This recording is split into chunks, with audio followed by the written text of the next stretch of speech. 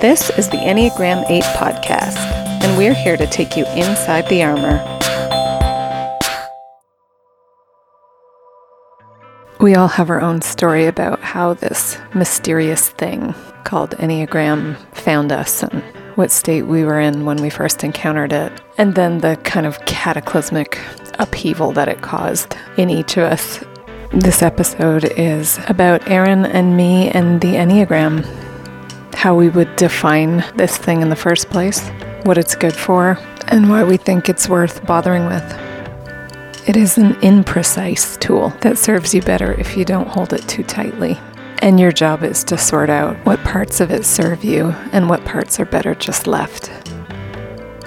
All Erin and I really want to do with this podcast is to have a conversation together as two eights.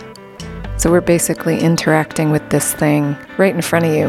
And you might find that some of it resonates and other stuff won't resonate at all. Take it, leave it. We really don't care. We're just happy to be having the conversation in the first place and genuinely happy that you happen to be along for the ride. Hi, everyone. Hey. Erin and Joe here. So good to be here. This has been so much fun. Yeah. We are loving this. So we were more excited than ever to get back in here to record. Erin, how's your week been? I've been battling sickness, so I'm a little bit under the weather, but I'm coming around. We have theories about this, though. Why do we think you might be battling sickness? I need to rest, and my body's telling me I need to rest, and I'm probably still ignoring it a little bit too much, but... Well, I suspect that the episode that you all heard last week is what did it.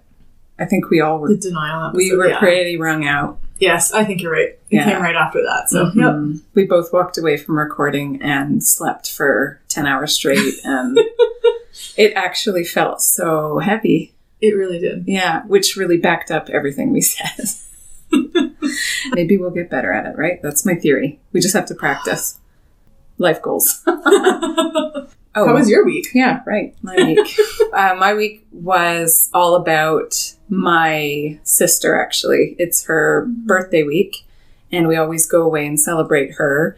And as I've spoken about before, I feel so deeply for her. I just came away loving her so much. She is growing. She practiced telling me hard things this weekend. I was so thrilled she was being honest and open with me that there was nothing in me that felt defensive. I felt love. Yeah. And I asked her to do her 9 scan thing and say, so how do I feel? What's the vibe you're getting off me? And she's like, you feel wide open. Aww. I was like, there you go. I think this is where we're heading, where you start to open up to me more, ask for help more, call me on stuff more, and I'm going to be more and more gracious and accepting. I feel like this is going to be a new trajectory for our relationship. So it was a good sister week. Wow, that's nice. For sure. This, in a way, is kind of our season opener because what we are devoting this season to is basically picking apart the Enneagram system from an 8 lens. So we're going to go through every little thing and speak about it from an 8 voice and get your input, because maybe at the end of all this, we'll be able to maybe write a book or something that helps 8s really dig into their work that they have to do through the Enneagram. Yeah. We're going to talk about how we came to the Enneagram, how we understand the Enneagram, and what we did with it in the past few years that we've known about it, our favorite resources, and just kind of a high-level view from an 8 lens and what we think it can do for us and for the people who love us. Mm-hmm. When you think about the Enneagram, how would you define your understanding of what it is, what it isn't? It's a place where I can go to learn more about why I'm doing what I'm doing and the motivation behind my actions. And then to be aware when I'm reacting to things, why it is I'm reacting that way. And therefore I can change it. It's given me permission to change my behavior. I love that you said that, because a lot of people will answer it's a personality system. Mm. And an 8 intuitively migrates towards things that equal growth. Right. And breaking out of stuckness, right? Yeah. And so I totally agree. If I had to define it, I would say the Enneagram is 9 basic patterns of compulsive self-protection and the 9 basic ways to be free from those patterns. As we know, there are many spin-offs, right? There is your wing and there's subtypes, but there is a typology to the way we compulsively protect ourselves. And it starts when we're little kids. And then what's beautiful about the Enneagram is it is 9 pathways for you to become self-aware and then push out of those patterns. Mm-hmm. The Big Hormone Enneagram podcast, y'all, I'll give you the caveat later on that podcast, but it's one of my favorite. I love the term y'all. Can I just borrow y'all? I will be a Canadian girl saying y'all. Oh, I love it. Okay. So on the Big Hormone Enneagram, they're so cranky and they're so dark, but oh my goodness, I love those guys over there. They say the Enneagram is the antidote to your type's bullshit patterns. Oh, I like that. And that can't be more 8, really. But that's it in a nutshell. Like the title of this episode, it's about being punched in the face by your own crap. I do feel like that's right. What it is. And we, as 8s, I think we respond with, yes, that kind of feels good, like bad good, in that funny way that we feel about things that are true and we can't deny that they're true. And then we're like, what do we do with this? Mm-hmm. It's about no longer telling ourselves who we are. Instead, it's about learning to know who we are. So we do this thing where we have a narrative about who we are that we start to build when we're little. And the Enneagram strips that back and makes you see the narrative that you've been telling yourself and then makes you question it. Mm-hmm. So you ask questions about these, and we're going to talk about this next week in our episode about how we build identity and the ways that can lead to us being trapped and stuck and not self-aware. I love the Enneagram for the fact that it points out the narrative that you're telling yourself and then invites you to go ahead and step on out of it. So the Enneagram has been presented very spiritually a lot, and yet a bunch of people who aren't faith people have come to it and gone, no, there's truth outside of spirituality here. And I would agree, you can use it whether you're from a faith background or not. But I suspected all along that there was actual science here because it was too systematic. Yeah. There's something too systematic about it. Yeah. And the coolest thing happened. I heard an episode of a podcast with a neuroscientist. His name is Jerome Lube. Maybe I'm pronouncing that wrong, but he basically has realized that if you look at the Enneagram map with the numbers and you flip it upside down and pop it onto a brain, mm-hmm. It completely maps onto the brain. So it means that 8, 9, and 1 live out of the brain stem, the amygdala, the reactive center, the survival center, and then right brain is 2, 3, 4, which is your emotion center, and then left brain, which is reasoning and thinking and rationality, is your 5, 6, 7. Yeah. Right. So I am in the middle of starting to really study that, and I would like to have an episode on it and maybe interview him. It turns out that Enneagram is science. I knew it was. I knew it is. So no, that didn't surprise me at all. For sure. So I think there's a spiritual element, a psychological element, but there is also that scientific element. So I'm so excited because there's going to be a lot more research coming out about it in future. So stay tuned. So let's go back and talk about the first time you heard about the Enneagram and what your immediate response to it was. So Joe and I were on the top of a mountain and we're drinking sangria. It was a very steep mountain and a lot of sangria. Yes. Beautiful view. And Joe started asking me, have you ever heard of the Enneagram? So I had never heard of the Enneagram. And then you started asking me all these 8 questions, like, are you like this? And are you like that? And actually really hard for me at the beginning of researching the Enneagram because I had just come out of, being sick the few years prior and slowing down a lot, but not being comfortable in my own skin a lot of the time, which is so foreign, I think, to 8s. It took me a while to really settle into me being an 8. Did you mistrust the system or did you immediately think there's something here? I think I thought there's something here. I am always willing to explore anything that might give me insight to me. Yeah, me too. Always. Me too. That's what I found. As far as I've heard, most 8s are totally willing to at least give it a shot. Yeah, at least explore it, right? Yeah. It's interesting. Yeah. So I told you my Enneagram story in a previous episode, so that's how I heard about it. And when I thought about how quickly I accepted it, I think part of it is that I found it by myself. It was a neutral party. It was a podcast. So that's not threatening at all. So I immediately started looking into it. Wide open, heart, mind, soul, and all that. and jumped right in, completely dug in and read all the things, including really complicated philosophical things. I went super deep and hard into it. I immediately recognized that there was something true about it. They were describing my inner life in a way that nobody out there in the world had ever done. Well, I think they put words to things we didn't know there were words for. Right? Don't they say that? It gives you language. Yes. Yeah. Which is what we're here to do, is fine-tune the language to 8s, right? Because if a 2 is writing about it, they're not going to get it quite right. But an 8 writing about it will be more likely to get it right. And all of you can help us really start to fine-tune the language. A piece that I did poll you guys on was, do you even care about the origins? I can't care. I couldn't care less, really, about where it came from, because I just know it works. A lot of people are resistant to it because the origins are kind of mysterious, and I don't care. I don't care. I'm like that with most things, though. If it can help me and I'm in. Grow me, I'm in. I don't need to know the history and the... Yeah. If it's something I can use to benefit me at this time, then I'm not interested in getting into the nitty-gritty. For sure. So a lot of the faith community that Erin and I are familiar with is very resistant to this because of the origin story of it. I have been trying to get across to them that there are so many things in life that they are using that have shady, untraceable origins. Yeah. And are you going to stop living because you can't authenticate exactly how something came into being or where it came from? And I'm too practical for that. So there's a lot of authors that I'm happy to read who do not at all share my point of view on a lot of things, but I can glean the good out of it and apply it to life. How did we feel when we first found out that we were type 8?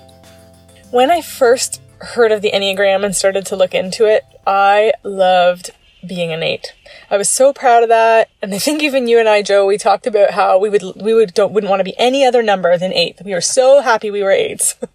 And then we dove in deeper. And I think I started to become a little bit ashamed of some of the 8ness and some of our attributes and how we bulldoze people. And we are not always aware of the way we put ourselves out there and hurt people in that.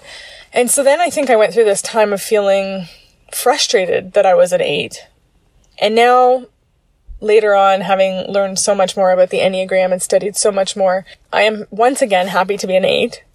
I feel like the Enneagram has given me permission to be me. Not in a way that we're allowed to bulldoze people and run over people, but once we're aware of what we're doing and we can be sensitive to the people around us and how they receive us, and we can rein that in a little bit, I think we have so much good work to do in the world, and we are going to make change. Yeah, I think I'm really proud of being an 8 now, and I am thankful that I feel permission to be me. Yeah, I would say when I read through the different types and got to the 8, I read all the character traits and none of them sounded particularly negative, which is a funny thing because I think all the other types would read things like intense and angry, all those things they say about us. They would see those as really negative. But for me, it's the waters I swim in. And so I didn't think that sounded bad. It just sounded like me.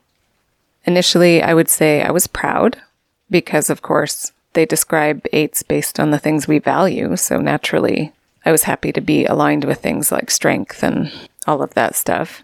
But then I remember at about the 8-month mark, maybe a year in, I started to get really uncomfortable with a lot of the things that I was learning about myself. And I started to feel kind of sick of my 8ness. I kind of saw it as tired and old and like I didn't really want to fall into the same old habits. I think that's a pretty good thing. And that's when I really started to grow. I think there is something to be said for growth really starting to happen when you're no longer in love with your ego, I guess would be one way of putting it. And now I think I'm at the point where I simply am. I see pretty clearly how I was built, what I was made for, what my strengths are. I know what to avoid. And I have more patience with myself and with the process of growth because I've got more of a bird's eye view. I can see where I came from, the kid I was, how I got here. It's a good place to be right now. I can honestly say that there is no other type I'd rather be, that I am really grateful for the way my brain works, the way my body works, the way my soul was knit together. Really happy to be me. When you heard about the Enneagram and started to dig in, what were some of the parts that were either difficult for you to grab hold of as an 8, or that just shocked you, just surprised you completely? I think the anger of the other 8s, listening to 8s, because I don't feel like I have a lot of anger. In a day-to-day realm, I don't feel like an angry person. Or hard. I don't feel like a hard person. I think I'm a really approachable, nice person. Okay, so that's super interesting because I had both of those down too. The first being that I kept wanting to adjust the word anger to irritation or annoyance because that's how I experience anger most of the time. I'm not patient. I think a lot of us aren't patient. And so that was what I was rewriting anger in the Enneagram literature to be in my head. It was like, we're just quick-tempered, but it's in little bursts. It's nothing. But at the same time, do you remember when I did have an experience where anger really hit? I asked you to describe how anger feels in your body, and we had the exact same way of describing it. Our head goes black, and then color and tingling fire radiates out from our head and chest to every part of our body. I was going to say to the fingertips. Even our fingertips. Exactly. Yeah. So there's like crazy hot energy, but my mind is blank. That's anger for me. Yeah. My head shuts down and it's all body. Yeah. Yes. The scary part is our head shuts down. So what happens if you're angry and you're not thinking? Really scary to think about. Emotional. Absolutely. But I think that's what happens with 8s. I don't think we do walk around ragey and angry all the time, but when it hits, it's a full body experience. That second piece is when I heard that 8s give off a wave of energy, or there's like a presence about us, I thought that they'd made a mistake because I don't feel like I take up a lot of room. I don't feel like I am intimidating. And yet when I started to ask people across the board, there was, no, we notice when you're there, for sure, even if you're quiet. One friend said, it's like the room is somewhat tilted towards me. Like they're listening a little extra hard to what I'm saying, and she can sense it. Did that surprise you? Shocked me. Yeah, because I feel the same way. I've had people say the same type of thing to me, and it shocks me every time. What? Because I'm not aware. So I think the way the literature describes us is we walk into a room with swagger, and here I am, especially 7 wings. It's like a Gaston. Really? Yeah, they describe us as Gaston. I just don't see And that is not it. It's more subtle. I think it's this subtle, low-level kind of, we are grounded, we are here, we know who we are, but it is not intentional and it isn't very showy. I'm sure there are showy 8s out there. I think you're probably right. It is just that I'm not aware, right? And I think part of that is our confidence. I'm not looking around the room to get approval. I'm not... That's what I think people feel. We just are. That is what the intimidation factor is. For some people, and to other people, it feels like home. Right? They come to us because they sense, I just am. And they want to be around someone that just is, right? So we already talked about denial in the last episode, but that was a really hard piece for us to wrap our head around as well. Even since we've done the denial episode, there are things I do in a day. I actually think we're in denial a lot more than we realize. Yeah. We think we're aware, Joe and I. We're pretty aware of denial. I don't think we're actually aware. You know that saying, the more you know, the more you realize you don't know. Yeah. So I think with denial, that's what we're going to discover, is we're going to start to see it everywhere. And that's good. That's a good thing. It's time. Can we give each other permission to push on each other a little? Yeah. So if you see an area that Erin and I are not grasping, and you can see it clear as day, just tell us. Say, I don't know if you're seeing that clearly. And we will be so happy to receive that. And likewise, do it for each other. Maybe if you see a comment online that feels a little bit like an 8 that doesn't really understand that they're hiding something or whatnot, maybe we can give each other permission to push on that a little. And I think we'll do it well. I think we need to. I think you all are amazing. Podcast. We're only seeing it through the lens of Joe and Erin right now. Yeah. Right? And even Joe and I differ on some things and we bounce things off each other. But you guys are our other sounding board. And there's so many of you. And I have to say, like, we just love you guys. Let me try that again. We are so interested in all of you in your lives. And we're so appreciative that you're there because you all seem so valuable. Okay, I'm going to totally use this as an opportunity. Erin adjusted her language because she felt vulnerable. So I'm just going to say it. We love you guys. You feel like sisters. You feel safe. Yeah. Okay, I'm not going to leave you men out, though. We know there's a few of you. Please keep listening. Spread the word.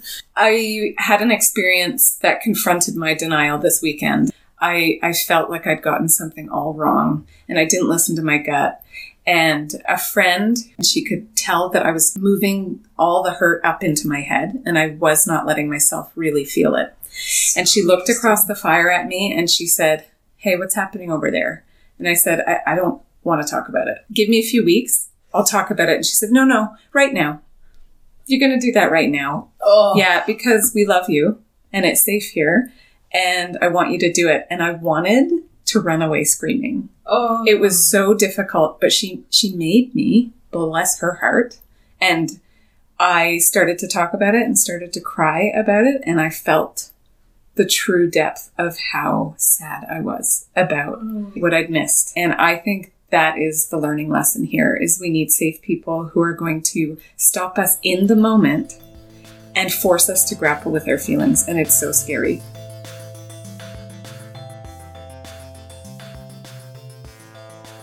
Okay, so in the Enneagram, we're often spoken about as being brave. Do you feel brave? At first, when I heard that, I was like, yes, they've got us right.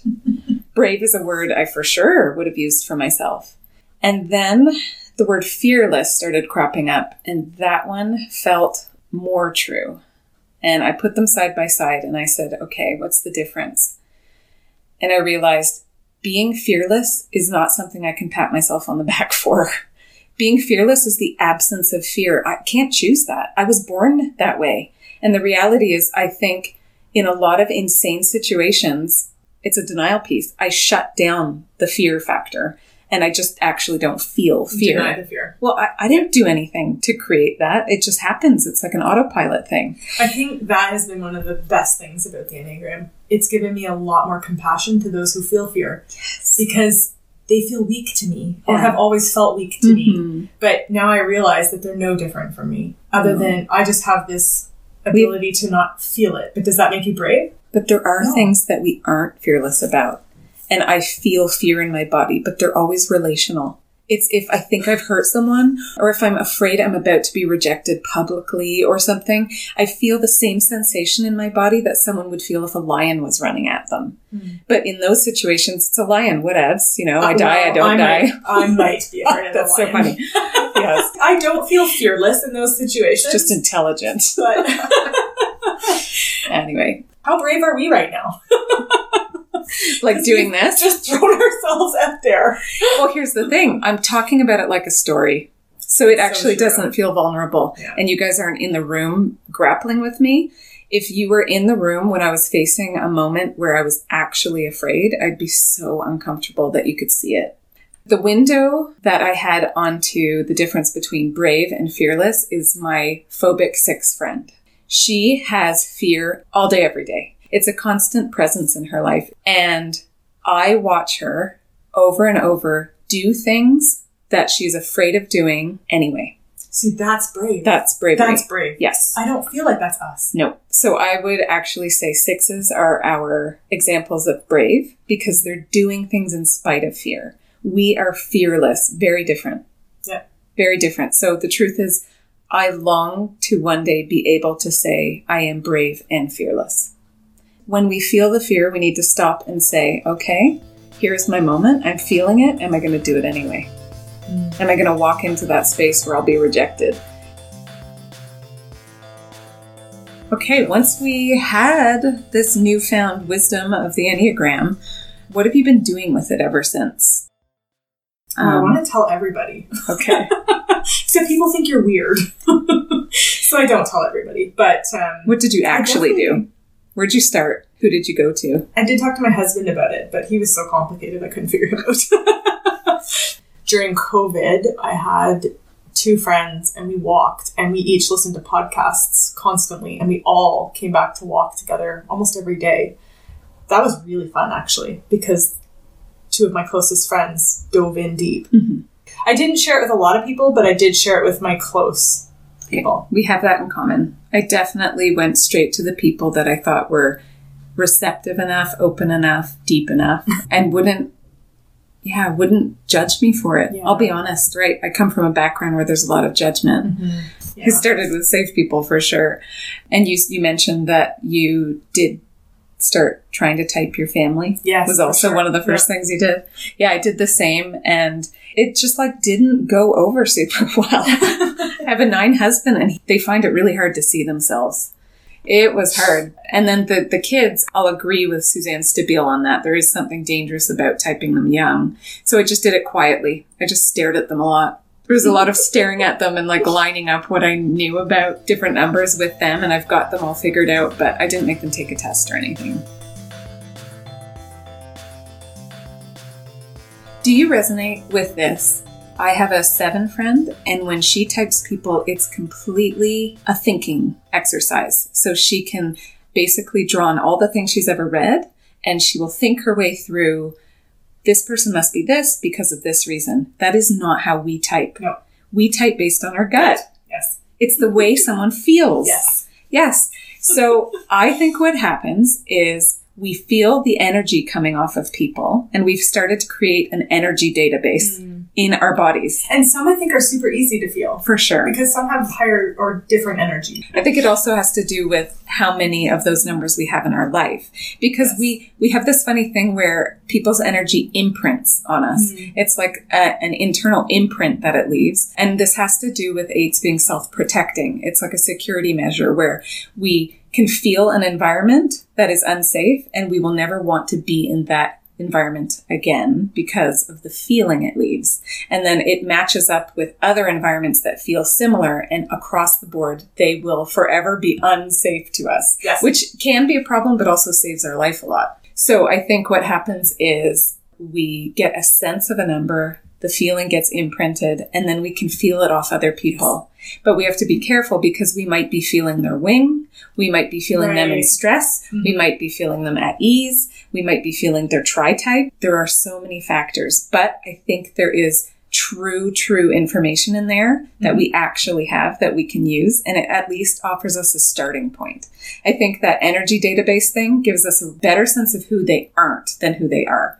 So we're really good at saying, I really don't think you are a 2, 3, or 4. But I think you might be a 6, 8, 7, right? Are there any types that you can describe the feeling attached to them? Yes. Okay, Ones go for and it. twos. Okay, so what do 1s feel like to you? 1s feel combative. They want to fight, and they are right. And some of my favorite people in this world are 1s. And I find that piece hard, but I love their heart. The way I describe 1s is that they're rigidly contained. There is a feeling of them trying very hard to hold back because it's the proper right thing to do. And I just want them to bust out of there. There is something about that kind of energy that makes me really want to poke at it. And so if I do poke at it, it goes very badly. If you follow all the possible lines an 8 can move to, 1 is the only one we never move to. So an 8, obviously the lines of integration and disintegration is 8 to 5. Then we have a wing to 7 or to 9. And then tri-type, you can access all of the center of emotion, all of the thinking center, but we can't move in the gut center. That's right. So 1 is the only one we can't reach. So we need to remember That's that. interesting. I think there's something about that might unlock the key to growth for us in a whole other way, which is if we can love 1s well, then we are certainly growing as a person because we do not understand them. So I have a 5 daughter, and energetically 5s feel like the meh emoji. There's like a flat face situation. I cannot read them. So I've learned to feel a 5 by the lack of feeling that I get energetically from them. There is not a sense of fakeness, not even hiddenness. It's like a neutrality feeling. I can feel them pretty quickly. I have a friend who I think is a 5. She puts on what I would call her telephone voice. Blank. Monotone. What I've learned is there's an incredibly deep well of emotion going on there, but it doesn't come to the surface. No. And I feel like I'm broken because 8s can sense these things. I can't sense it off a 5. I've never been more shocked than to find out that I hurt my daughter in painful ways and found out like years later because she hid it so well. That scared the poop out of me. So now I need to be very careful. When I feel that, whatever that 5 energy is, I need to, in my head, go, they are feeling all the feelings. I'll just never know. I feel like that with my sister-in-law. She is a 5, and I have hurt her deeply.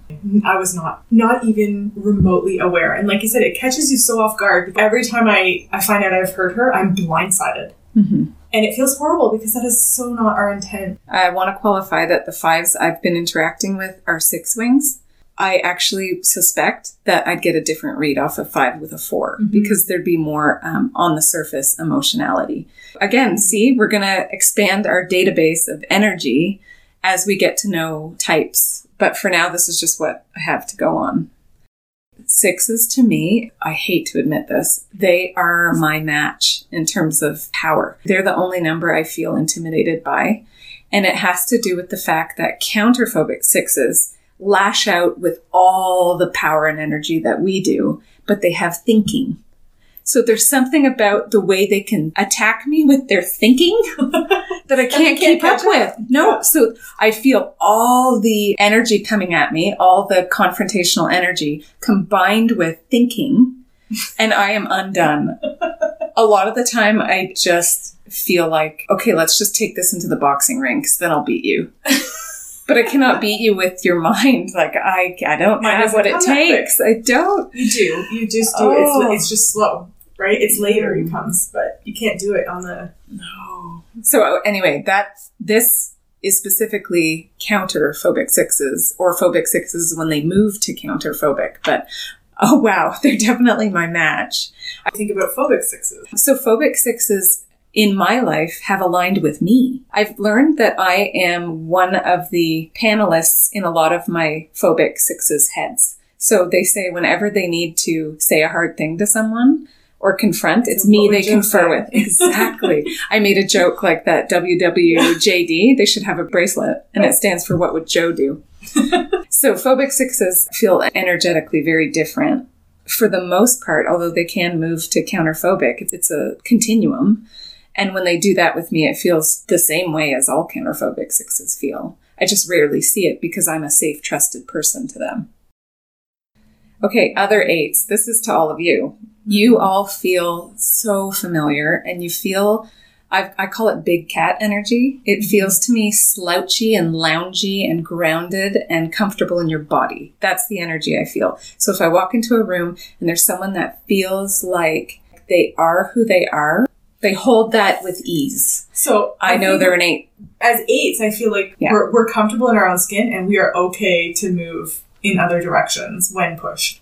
What has happened in one circumstance with an 8 is I pushed and she said, F off. And that was profoundly 8 because I was like, oh, I didn't energetically feel her withdraw. She just told me. Yeah. She just told me. And so there was no issue. I was like, okay, well, really, she asked for what she needed and I'll give it to her. Cool. But there's the sense of like shoulder to shoulder. We can totally be on the front lines together and I'll always know where you stand. Yeah. And that feels really safe.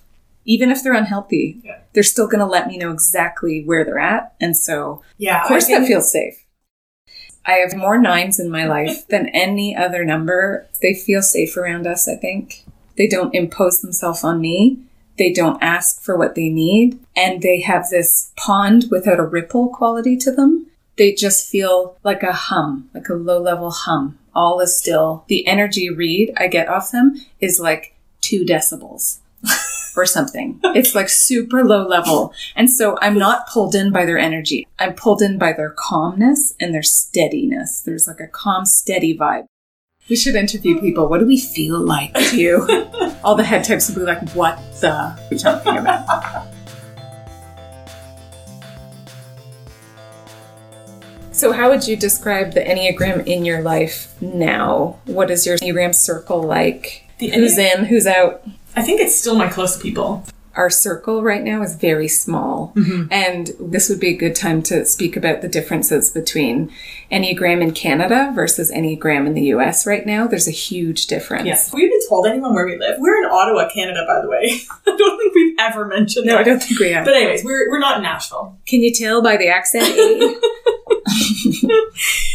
No, it hasn't made big inroads here at all yet, and we suspect it's because of that faith tie. Down in the southern states, people are suspicious of it. Mm-hmm. But now we're starting to hear about friends whose therapists are completely informed on the Enneagram. And these are not church folk, right? They are recognizing that it has real value for your psychological life. Even had a friend recently who texted me to tell me that her daughter had been accepted to the University of Ottawa psychology program, and part of her curriculum is learning the Enneagram. So it's coming. Yeah, I would say each of us have about a handful of people who we can really dig deep with.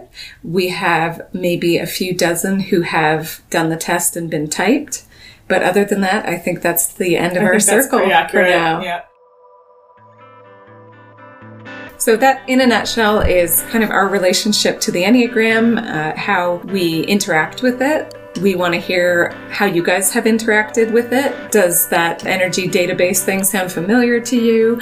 What is your Enneagram circle like? And next week, we're going to talk about our favorite resources. So we'll talk about our favorite books, our favorite podcasts, our favorite 8s out there in the world who we know about and whose voices we love to listen to and read about. And so we will see you then. That's it for today. We hope by now you've realized there's a lot more going on under the surface, and you'll continue to follow along as we take you inside the armor.